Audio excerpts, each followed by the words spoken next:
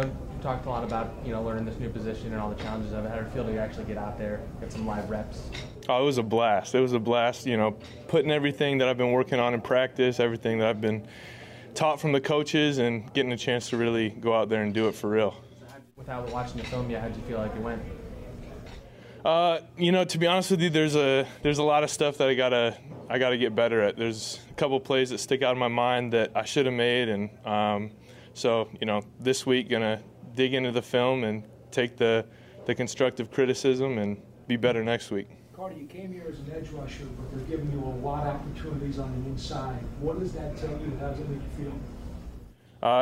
It's awesome that they're moving me around and allowing me to try out different things. It's been like I said at the beginning, it was a challenge moving from outside to inside, and but the coaches and the other inside linebackers have been helping me a lot and allow me to play fast and pick up on different things, and guys like Blake have been really helping me out, and it's been a blast.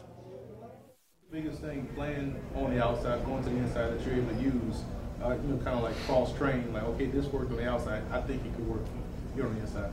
Yeah, well, as Coach Sherrod talks a lot about using our hands when we get to offensive linemen, and especially when we have offensive linemen in space and stuff like that. And so, when you're playing outside linebacker, it's all about hands. When you pass rush, it's all about hands. And so, I think that's one of those tools that helps out with inside linebacker is when an offensive lineman comes to me, being able to use my hands just like I would at outside linebacker.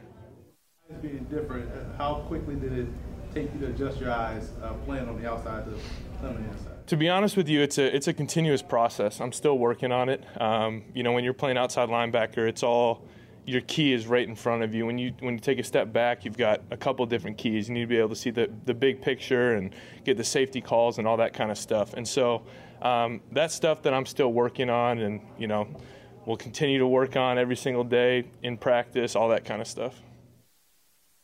With this position in and of itself, do you enjoy the freedom? It's almost like they're not giving you a position and saying this is where you're going to be.